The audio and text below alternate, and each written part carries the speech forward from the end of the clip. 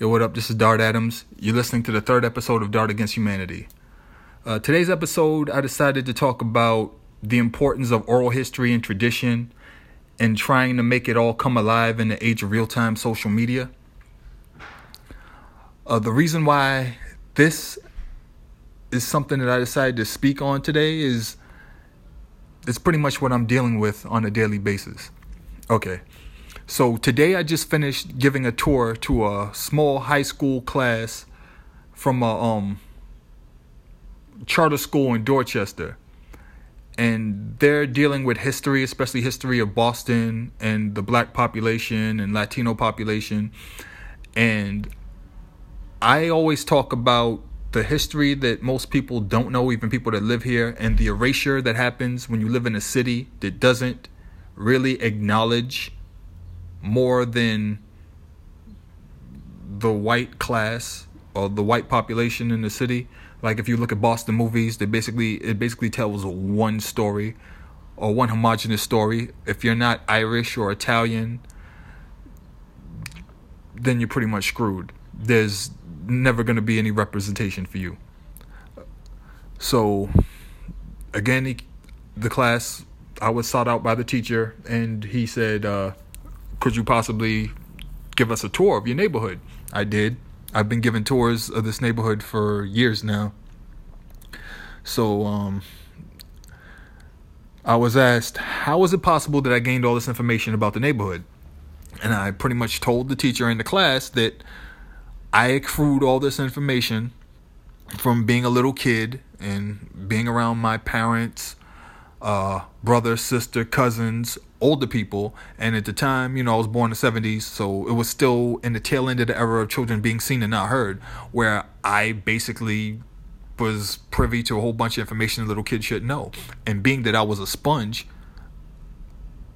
it stuck with me. But it stuck with me especially because of the recall gift that I have, that I think I talked about it.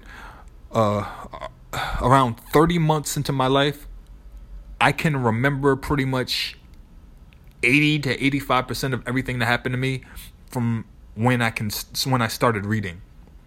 So if you told me something, or if I read something, or if I saw a TV show, or if something happened, even if I really don't want to remember it, it's somewhere in my memory bank.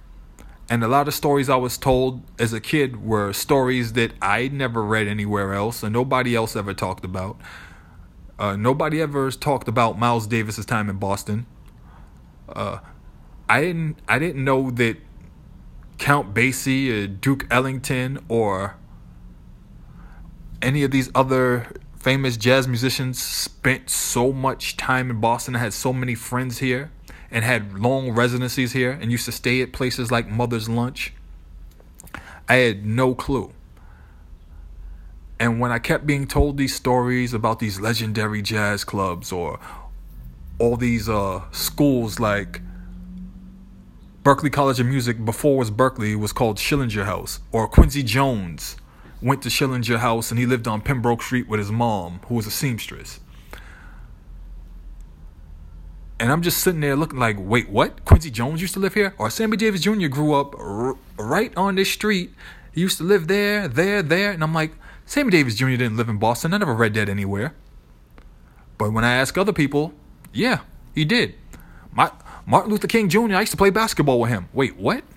I used to smoke weed with Miles Davis right there. Like, wait, hold on. Are you serious right now? These are stories that I was told, and for the longest, I thought people were pulling my leg. Because, you tell the little kid anything, he'll believe it. It wasn't until I reached adulthood that I discovered through research and asking people that, no, these weren't lies. People weren't joking with me. These things actually happened. But see, it was easier for me to accept the idea of being told stories without having any actual proof and any way to verify the story, because that's the way things were back in the days. That's how information was transmitted. When I was a kid, I learned about a lot of the famous basketball players and football players and artists and musicians through this same method. I learned about Herman Helicopter Knowings and what he was doing at the Rucker from second and third hand accounts because he wasn't on television. There was no film of him. He wasn't in the newspaper, at least not in Boston newspapers. I would hear stories about Joe the Destroyer Hammond. I didn't see a picture of Joe the Destroyer Hammond until I was old enough to steal or read copies of Slam magazine. But I had heard about him for years. But I had to go off these stories. And to me, there wasn't a big deal.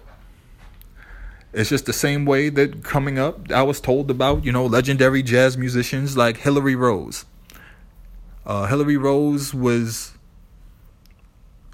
one of the most famous and influential guys on the Hammond keyboard. He died without having any recordings. And his career, it spanned between 1935 and 1962. He worked multiple clubs all up and down my neighborhood, which is, again, the South End, Lower Roxbury. So he had a career that spanned over 25 years, and no one can find a recording of his. But if you ask legendary jazz musicians, they studied him. They grew up listening to him. They even sessioned with him. They jammed with him. And they cite him as an influence. So you have to go off of their word. And that's no problem because he's not alone. There are countless musicians and artists who were recognized as greats and none of their works survived. Also tie this into something that I'm doing right now. If any of you have been following me on Instagram or Twitter, I'm currently in the process of doing something called the Boston Legends line.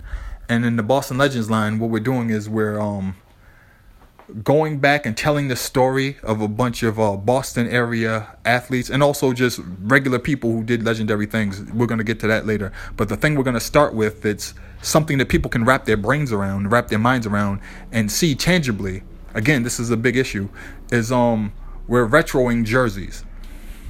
And of the jerseys we retroed, we started with the 1978 to 1989 stretch because it's closer and it's something that people can latch on to now, and it's easier to tell the stories so that people can understand. So the first thing we're doing is we're retroing Patrick Ewing's old high school jersey from when he played at Cambridge Ranger Latin. The next thing we're doing is we're retroing Reggie Lewis's jersey when he went to Northeastern University between 1983 and 1987. And this last one we're doing is we're retroing Dedrick Irving's jersey when he went to Boston University between 1984 and 1988. Now, you're thinking, that's pretty recent. But here's the thing. Basketball, especially high school basketball, wasn't the same animal it is now. This is before the AAU explosion and sneaker companies came in with the corporate money. So Patrick Ewing was fairly still a local story, even if he was a national draw or a national name as far as high school basketball is concerned. There was no ESPN for him to be plastered on 24/7. There was no huge sports network, and to spread his name. If you were somebody who was a sports junkie, you definitely knew who Patrick Ewing was. But it wasn't until he appeared in Sports Illustrated and then later ended up in the Big East on national television where his fame spread. It wasn't the case that wasn't the case in 1978. So that's why we decided to focus on that era. Again, we had Reggie Lewis, who went to Northeastern between 1983 and 1987. Not a big national story. Wasn't on national television unless his team made it to the NCAA tournament. And usually, if they played, it was a first round game, and they usually got bounced early, or they won one or two games. over their 4-year stretch and advanced. But he still wasn't a big, huge player like some of the other guys in bigger conferences. And then you have Dedrick Irving, who used to clash with them in a conference called the ECAC, the East Coast Athletic Conference, I believe. And they didn't have a lot of televised games unless you were in Boston and or New England. And you can't go on YouTube and find Dedrick Irving going up against Reggie Lewis. Matter of fact, the only way you can find any Reggie Lewis footage is because of the documentaries that were made about him recently since he passed away in 1993. And the anniversary documentaries that followed that. That's the only time you see any Reggie Lewis footage. And imagine the lengths people had to go to just to cull together that footage. Now, if you go on YouTube and look up Dedrick Irving, you're going to find nothing. If you didn't live in Boston or the Metro Boston area, you didn't see Dedrick Irving play. I could tell you about him. You could look up his stats on College Basketball Reference. They're eye-popping. They're impressive. But unless you saw him play, you have no idea how good he was. So we wanted to tell these stories because we're people that witnessed it. We're people that were influenced by him. When I saw Kyrie Irving play for the first time, it reminded me of seeing his dad, the way he handled the ball, created space, and shot. That's not the case for everybody. Unless you lived in Australia and you saw him play pro, you have no idea what Dedrick Irving looked like when he was playing ball. And we would like to create that story, and we would like to recreate that whole experience for people who didn't get to experience it firsthand. Now, it was easier to do since it was more of a recent time. There are color pictures that exist, a lot of black and white ones still. There are color pictures that exist. There is footage, whether or not we actually have a hold of it or any. We know there's actually footage, but that's not the case for what we want to do going forward. One of the things we want to do is we want to highlight something called the Boston Six. In 1972, the Boston Shootout was created to showcase these 6 incredible ball players that came from the Metro Boston area and the city, because we felt like they could beat anybody anywhere. The nature of high school basketball, and this is pre-AAU being a powerhouse, and the NCAA, making so much money that it could just dictate everything, and the sneaker companies just having sway over everything, that we could create a tournament. At the time, there were no tournaments. There were individual games. There was the Dapper Dan Round Ball Classic that existed starting in 1965 in Pittsburgh. I think Sonny Vaccaro had a part in. There was no tournament. So when the Boston Shootout was created, it was partly by people involved with the Celtics, community leaders centered in Roxbury, somebody who worked at Coca-Cola, and one of the guys who ended up becoming either the first or the second black refs in the NBA period from Boston. Huge story. No documentary. Nothing. Even to this day, which is mind-blowing. And we really wanted to tell this story because we feel it's crucial not only to Boston history, but basketball history and sports history in America in general. But here's the impasse, or here's the challenge. In doing this, let's say we retroed 3 jerseys from recent times. Let's say we want to retro 6 jerseys from the late 60s to the early 70s. Some from schools that don't exist anymore. Now, not only do we have to find pictures, most of them are going to be in black and white, of these high school jerseys, so we know what the number is, and we have an idea of what the lettering looks like, or what the mesh looks like if it's mesh. Now, we have to figure out what color they are. And how do you figure out the color of a high school jersey from a high school that no longer exists? Well, you have to find people that either went there, played there, or worked there. And it's not like schools that don't exist anymore have trophy cases. So how are you going to find a replica jersey or an old jersey from a school that doesn't exist? Maybe they're Letterman jackets. Maybe they're Facebook groups. You gotta hope. You gotta do the groundwork. You gotta get your hands dirty. You have to pull up your sleeves. You have to get in there and you have to figure all these things out. You gotta get the permission. You have to do this. You have to do that. But basically, you have to rely on what? Oral history. You think there's Super 8 footage floating around? I wouldn't bet on it. You think it'll be in color? I wouldn't bet on it. You think it's still surviving? Why hasn't it seen the light of day yet? Oh, possibly because nobody decided to do a documentary yet. Well, we picked the right things to document and cover. Yeah, we made it easy on ourselves. But yeah, the reason why this is such a challenge and it's something that needs to be done is because we're going to tell the history of our city that is gone untold. And it's a harrowing experience. It's a challenge. But it's going to get done because it needs to get done. Now,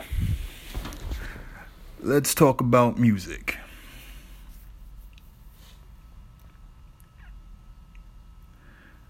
Well,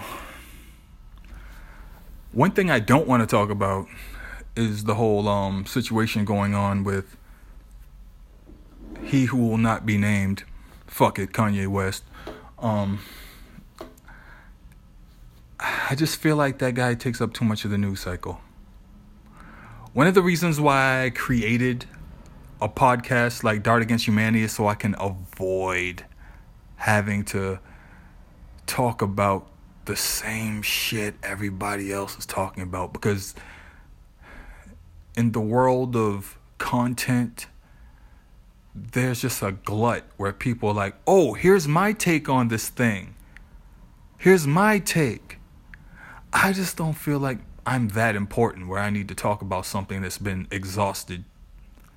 And as brilliant as I supposedly am, I don't think my take is going to be that mind-blowing or that crucial compared to what somebody else is. And someone else is going to care enough to discuss it.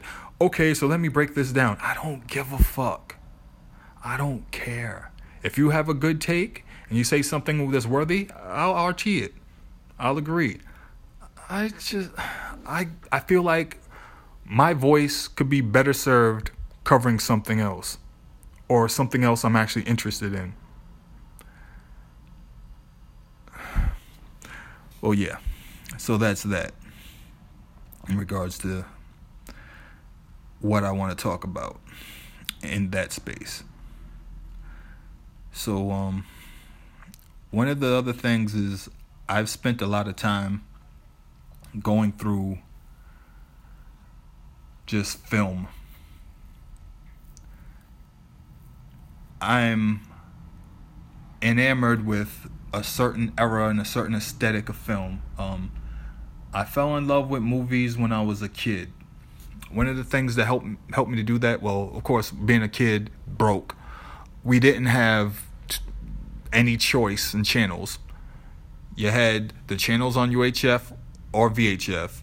The UHF channels usually came in clear. If there was a movie, whether there was a monster matinee, creature double feature, kung fu theater, if they were playing the fucking the beach movies, because every summer, we're approaching summer right now, spring going to summer, so we knew that things were changing when school was about to end in Boston, because the local channels would change their programming. They would start playing this TV show Gidget, which starred a young Sally Field. That's when we knew. The Banana Splits would start coming on. The Monkees. They start showing The Monkees.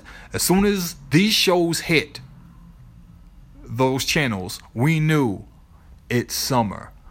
They started showing the beach movies. The beach movies, Beach Blanket Bingo, How to Stuff a Wild Bikini, movies of that nature, Annette Funicello, Frankie Avalon. So when the summer hit, everything changed. And one of the key things was we got to watch more movies because now school's out. And during this stretch, I would really watch all type of films before I really got any type of taste. Another thing that really helped me out was aside from the movies that came on television was in the era of pre-cable. Yes, there was a time when there wasn't cable, everybody didn't have cable. There was this phenomenon called pay TV. In Boston, we had a pay TV service called Star or Starview or Starcase. So there was this signal that was beamed from the top of the Prudential, and you had to get a receiver box. You got this receiver box, and you were able to get movies or movie channels right in your own home. But what ended up happening was Boston's a really smart town. And so let me explain to you what's happening in the Boston metro area for those who don't know or are slow. We have this thing called MIT. So right over the bridge, Cambridge, Central Square, right? Then we have this other place called Harvard.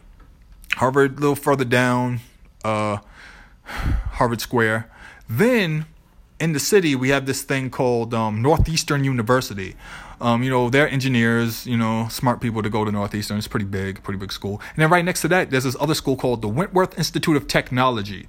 I don't know if a lot of you have heard of Wentworth, but pretty good school. And also there's another communication school right there in Boston called Emerson. So you have Emerson. I think you're starting to see the point. So a lot of people started doing something called kit bashing and jury rigging, and they started making their own receivers, illegally receiving the transmissions from the top of the Prudential so they could all watch films in their own homes too, for the free. So what happened is, young me, around 1979, 1980, 1981, I got to have my mind blown by films that I really shouldn't have saw at my age. I saw a movie called The Man Who Saw Tomorrow, which predicted the end of the world. And I don't think a kid in kindergarten, 2 or first grade should have seen that. When you have Orson Welles narrating the world ending, I think that's going to affect most kids. I don't know how many kids are going to be. There weren't a lot of kids that were okay that went to see the Transformers and saw the Transformers all get murked. And, Ironhide and, all these guys just get shot in the chest. The death of Optimus Prime when he just went gray and his eyes rolled to the back of his head. That was a tough one, right? Yeah. My little brother saw The Shining when he was still a baby. Yeah. I think that's a step above. That's something different. Yeah, that's gonna affect you. Most definitely. I mean, there are kids that cried at the screening of Infinity War. Sure. They had to be consoled in the hallway. Yeah. Sure. Not the same as watching an R-rated movie when you're 4. Just not. Just saying. But yeah, this is how I fell in love with movies. I watched a lot of films that I remembered from 1980, 1981. The first time I saw Superman 2 was on this Starcade channel. I saw an animated film called Grendel. It introduced me to the Epic of Beowulf, which my brother pointed out to me was partly in one of the Greuer's World Encyclopedias that my mom bought. So I started reading it. And my brother's like, you're reading Beowulf. Why are you reading Beowulf? You're 6.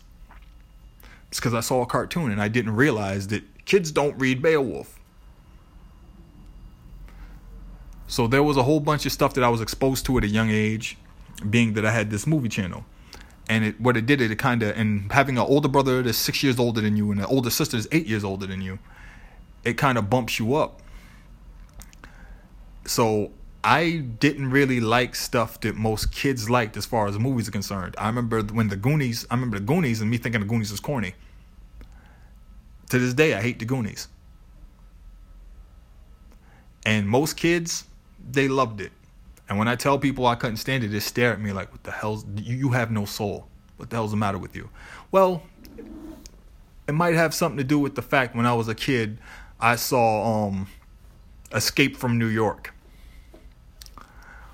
Well, most people were watching, I was actually watching Sesame Street and all the other stuff, and Electric Company and Vegetable Soup, which was another educational show that really slept on. It came out around the same time. I watched Escape from New York with the Duke and Snake Plissken. And Snake Plissken was the first time I recognized what an anti-hero was. My brother explained to me the concept of the anti-hero. And then in 1982, I read one of my brother's friend's copies of God Loves, Man Kills, which is also a piece of literature that most 6, 7-year-olds shouldn't be reading. Blew my mind. I saw a Ralph Bakshi film called American Pop around the same time too. Completely changed my idea of what animation was or what it could be. So that affected me going forward tremendously. And the era of I'm talking about as far as music, as far as like film is concerned, I think that it's basically a stretch of time that I tend to call the golden era of the music video, because it was directly influenced by the early days of skate videos. I'm talking about like the Powell Peralta series, like the Animal Chin era, like that.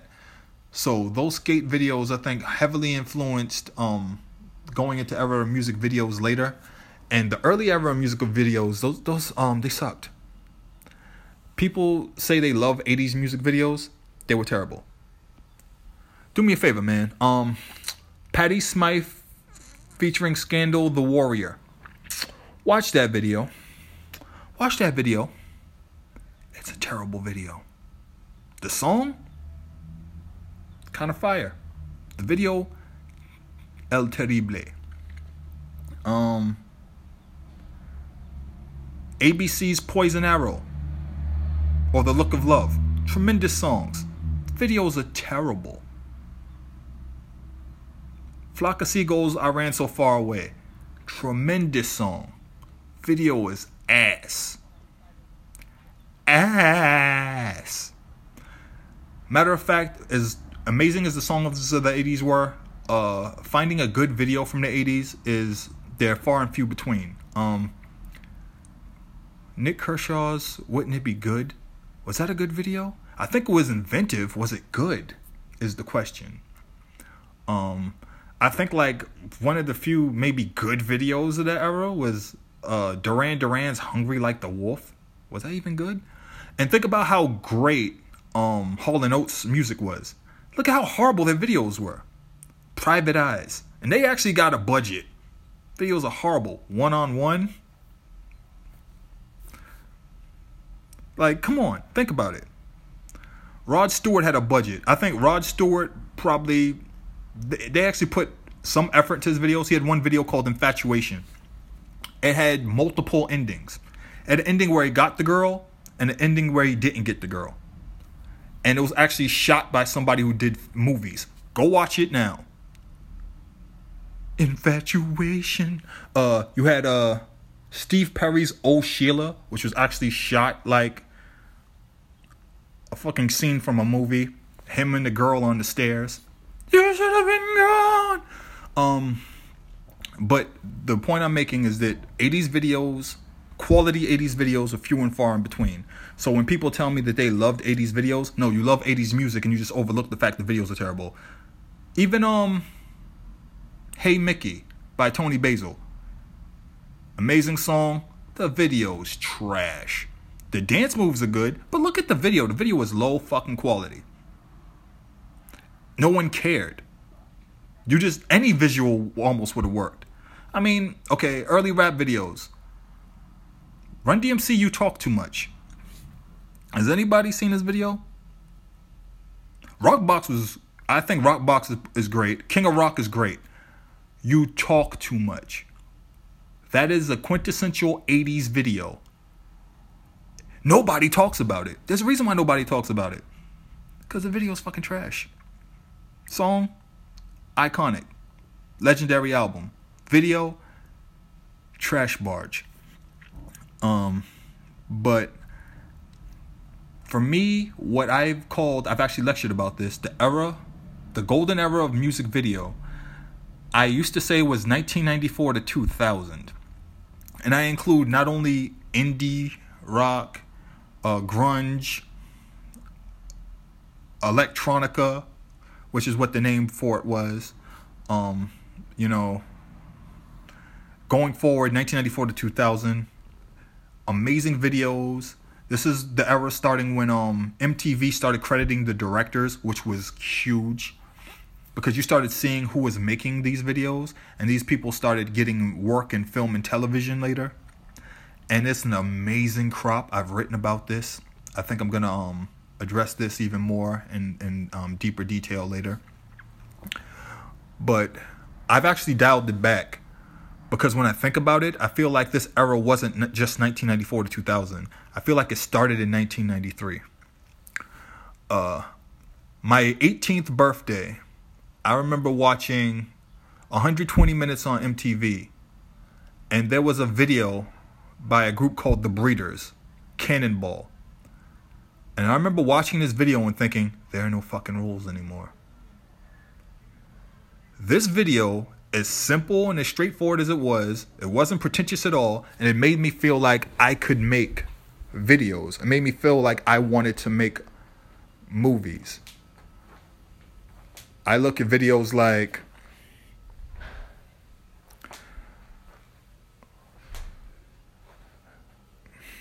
Bull in the Heather by Sonic Youth.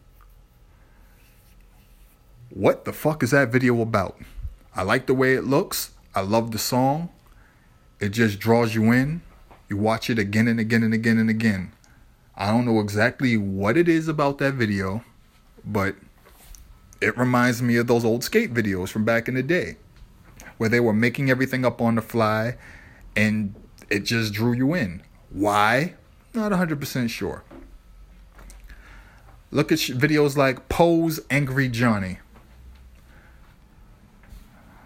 There is an aesthetic to that video that falls in line with the stretch of independent film that came out. Just like with hip hop, I believe that there are eras in film, especially independent film. I think the first wave of independent film, which I guess you could call was like the golden era, like maybe the 86, 89 of independent film. It starts with Spike Lee, She's Gotta Have It, and Jim Jarmusch, Down by Law. I think that's like the sweet spot right there. Was that 1986? I think it kind of coincides with the golden era. The first golden era. These are the movies that got people excited and journalists excited about this new wave of young directors and them telling their stories. And it's crazy because both those films are black and white. But, we jump ahead and it's like the second golden era. We had that lull in between, but we also had that space between that built up. So you have 1990 and 1991, which builds up to 1992. And I feel like you jump right into that with the era where you have movies like Slacker, movies like Clerks, movies like Quentin Tarantino's Reservoir Dogs.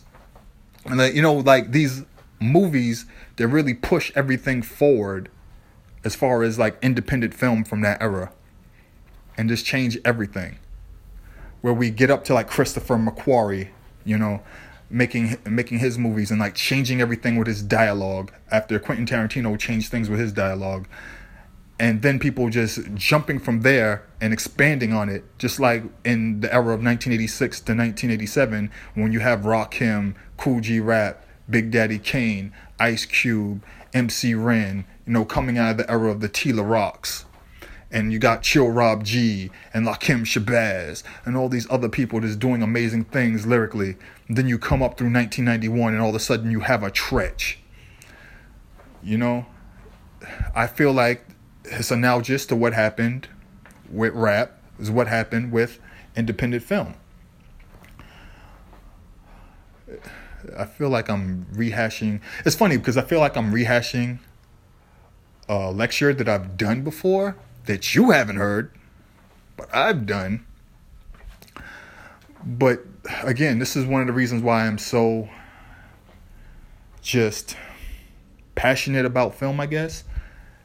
And if any of you have read Poisonous Paragraphs Leading into Bastard Swordsman, these are blogs I wrote. I used to do breakdowns. I had this series called Dart Flicks, where not only did I explain to you how to get the most out of your Netflix account. Oh, and this, by the way, this goes back so far that these are the days when they used to mail you your videos. And how to get your new releases on the day they came out. My key way was to hold on to your videos until Saturday. Mail them all at once. If you have three things on the queue that are going to be new releases, you drop those in the mailbox on Saturday, and you will get the new releases at the top of your queue when they drop in your mailbox that Tuesday. It always worked. I explained this in the blog. A lot of people thank me for it. Of course, everything switched up and it went to digital, and so. But one of the things that people don't understand is when it went to digital, there were a lot of titles that you couldn't stream that you could still get in the mail. You couldn't get any of the Duck Down Visuals DVDs on Netflix. You still can't. There's a laundry list of films and DVDs that you could rent from mail that never had the opportunity to be streamed. And even to this day, as much as we rely on Netflix, it's a pain in the ass because there's so many great films and so many great movies that you're never going to be able to see. And I think this is part of the reason why you have the issues between them and Hulu and whatever other companies coming up. And it still just opens up the opportunity for piracy. Because we can't see the film even though we want to. Does everybody really want to pay $2.99, $3.99, $4.99 to see a movie on YouTube? Do you really want to do that? Come on.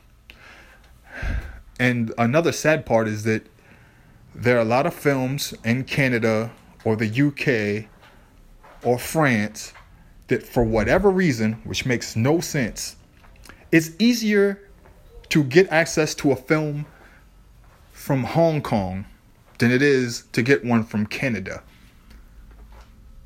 It just reminds me of back in the days when it was so hard to get an album from Canada. You had to essentially drive to Canada and buy a damn CD and bring it home because you were not going to be able to get it in America. Frustrating. But yeah, I think about, perfect example, I think about, so there was a movie called Kid Adulthood. I believe Kid Adulthood came out, 2008 maybe? Did it come out 2008? It never was released with an American distributor for years. Years. It didn't get a release with an American distributor until they made the sequel, Adulthood, years later. Then all of a sudden it got an American distributor. By that time, everybody had already seen it online. We went to torrent sites. We went to places that, and back in the days, nothing killed me more. People were so adamant about uploading video files that they did it in multiple pieces, parts 1, 2, 3, 4, 5, 6, or 7, 8. And then there was a special thing where you could string together all the parts of the download and make it into one video file. Nobody does that anymore, thank God. Also, there are a whole bunch of download sites and streaming sites that no longer exist. So that's not necessary. If you ever go back and look at old pirate sites, you will laugh your ass off at the different things they were using and the different methods they were using to try to pirate stuff. The speed of communications technology now is just insane. But the reason why piracy is so rampant is because even though the world is smaller, why don't you just make it easier for commerce to work? Make it easier to buy these things. Make it easier to stream these things. We live in a world where we don't have to watch something or see something or hear something as soon as it comes out, even though we're pressured to because we want to have the first take and we don't want anybody to spoil it for us. But we live in an on-demand society. We live in a world where we have something called plus or minus 3 and plus or minus 7 in the rating system. That means we're given ratings for when things are DVR'd or recorded on whatever cable service or whatever network service you have, and if you watch it within 3 or 7 days. Because the old Nielsen ratings rated when people ran to their TVs and watched something as soon as it came on. I can watch something anytime I want to. Matter of fact, Netflix has changed the game so much that sometimes I don't want to watch a show when it comes on. I want to watch 3 in a row. Imagine if I had to watch Lost in Space on Netflix and wait every week. I don't even know if it would affect me the same. Ozark. Imagine if I had to wait every week for a new episode of Ozark. Then conversely, I wonder, what if I had the opportunity to watch an entire season of Banshee at once, like I do Daredevil? How would that affect the way I see the show? How would that affect the way I take it in? For me, I ask that same question with film. You know, a lot of times we're stuck in this thing where a movie comes out, we watch it in the theater. Then you gotta wait for it to come out on DVD months later. Actually, there's the digital copy. Then there's the physical Blu-ray, which comes out weeks later. And then you gotta wait more months before it ends up on cable. Or you gotta wait even longer for it to end up on Netflix. Or you gotta wait even longer or less time to get on Hulu because that's an exclusive with Hulu. Imagine if you eliminated all of that. There are a lot of independent films, I've spoken about this before, where you can watch it at home the same time it's in the theater because it's an art house feature. This is what happened with the film The Sound of My Voice, which is easily one of my favorite cult films. And yes, I wrote a lot about cult films. Why? Because I could rent, was it 5 or 6 Netflix movies at once? And I would sit, and my brother and I would watch these movies. As soon as we watch them, we send them back. We'd get some more, and we'd watch them. And my brother and I were such big movie heads. Again, I used to run a video store. I ran the video department at Tower Records. At the same time, I used to work on the music floor. I was at Tower Records. We got paid every 2 weeks. I spent between 100 and 120 hours there every 2 weeks. I knew that store inside and out, and I also memorized all the magazines. My checks were huge. I got a lot of overtime. Oh, and I used to close the store. That's when you really get to steal. That's neither here nor there. Thank you, MTS Incorporated. But the point I was making is I learned a lot about film. My brother and I learned it inside and out, and it turned me into an expert. And when you have this love of film and you want to explore and watch as much film as possible because it's something that you, it's just like your passion, it's super frustrating when you're not allowed to because of certain guidelines, which opens up the opportunity for there to be piracy. You did it to yourself, homie. That's all I'm saying. But yeah, I think the nature of the cult film has also changed too. With the internet, the advent of the internet era, I say 1996, 97 on, it changed the nature of what a cult film was. In order to be a cult film back in the day, it had to be something that like the art house people talked about. You know, it was just amongst us. You had to go to certain theaters. You were kind of a snob. You know, you only watch this, or if you watched a movie, a studio film, you know, you only watch certain studio films. It was kind of like being any kind of music snob. Art is art. Everything is everything. So, you know, you're going to find the same type of people praising and tearing down art in different ways or similar ways, regardless of regardless of what it is. But you had to be somebody that was into indie film for the most part. But now, with the advent of the internet and real-time social media and things like the Independent Spirit Awards being watched the way they are, I feel that the nature of the cult film isn't what it used to be. You had to do real work and real research to know what the independent films are. Now you could follow 3 different Twitter accounts and you could fake it. Good thing, bad thing, whatever. I gotta tell you, I do a lot and, you know, it helps out, but I already had my ear to the ground anyway. But a lot of people can pretend now. You know, they can just pop up when the Independent Spirit Awards comes on and they're like, oh, I was looking forward to this. And a lot of people ape and mime what was hot or what people are talking about or what they saw somebody write about or somebody who pretends to care, who gets the Hollywood Reporter, you know, raves about. And I gotta tell you, this past year there were a lot of independent films that everybody was buzzing about that they loved that I thought they didn't move me at all. They bored the shit out of me, actually. I mean, I understand people in Lady Bird just didn't do much for me. Not to say it's a bad film. Again, everything isn't for everyone.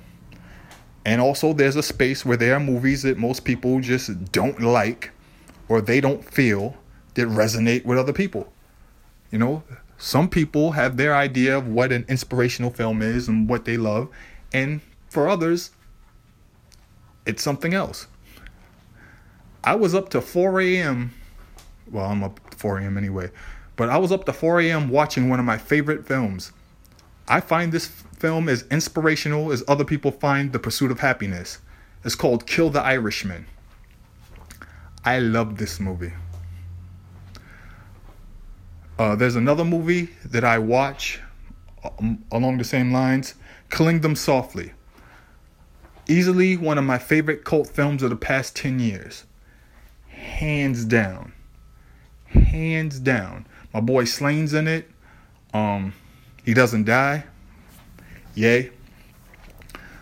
The dialogue in this film is one of the most quotable movies of the past decade. But if you haven't seen it, go see it.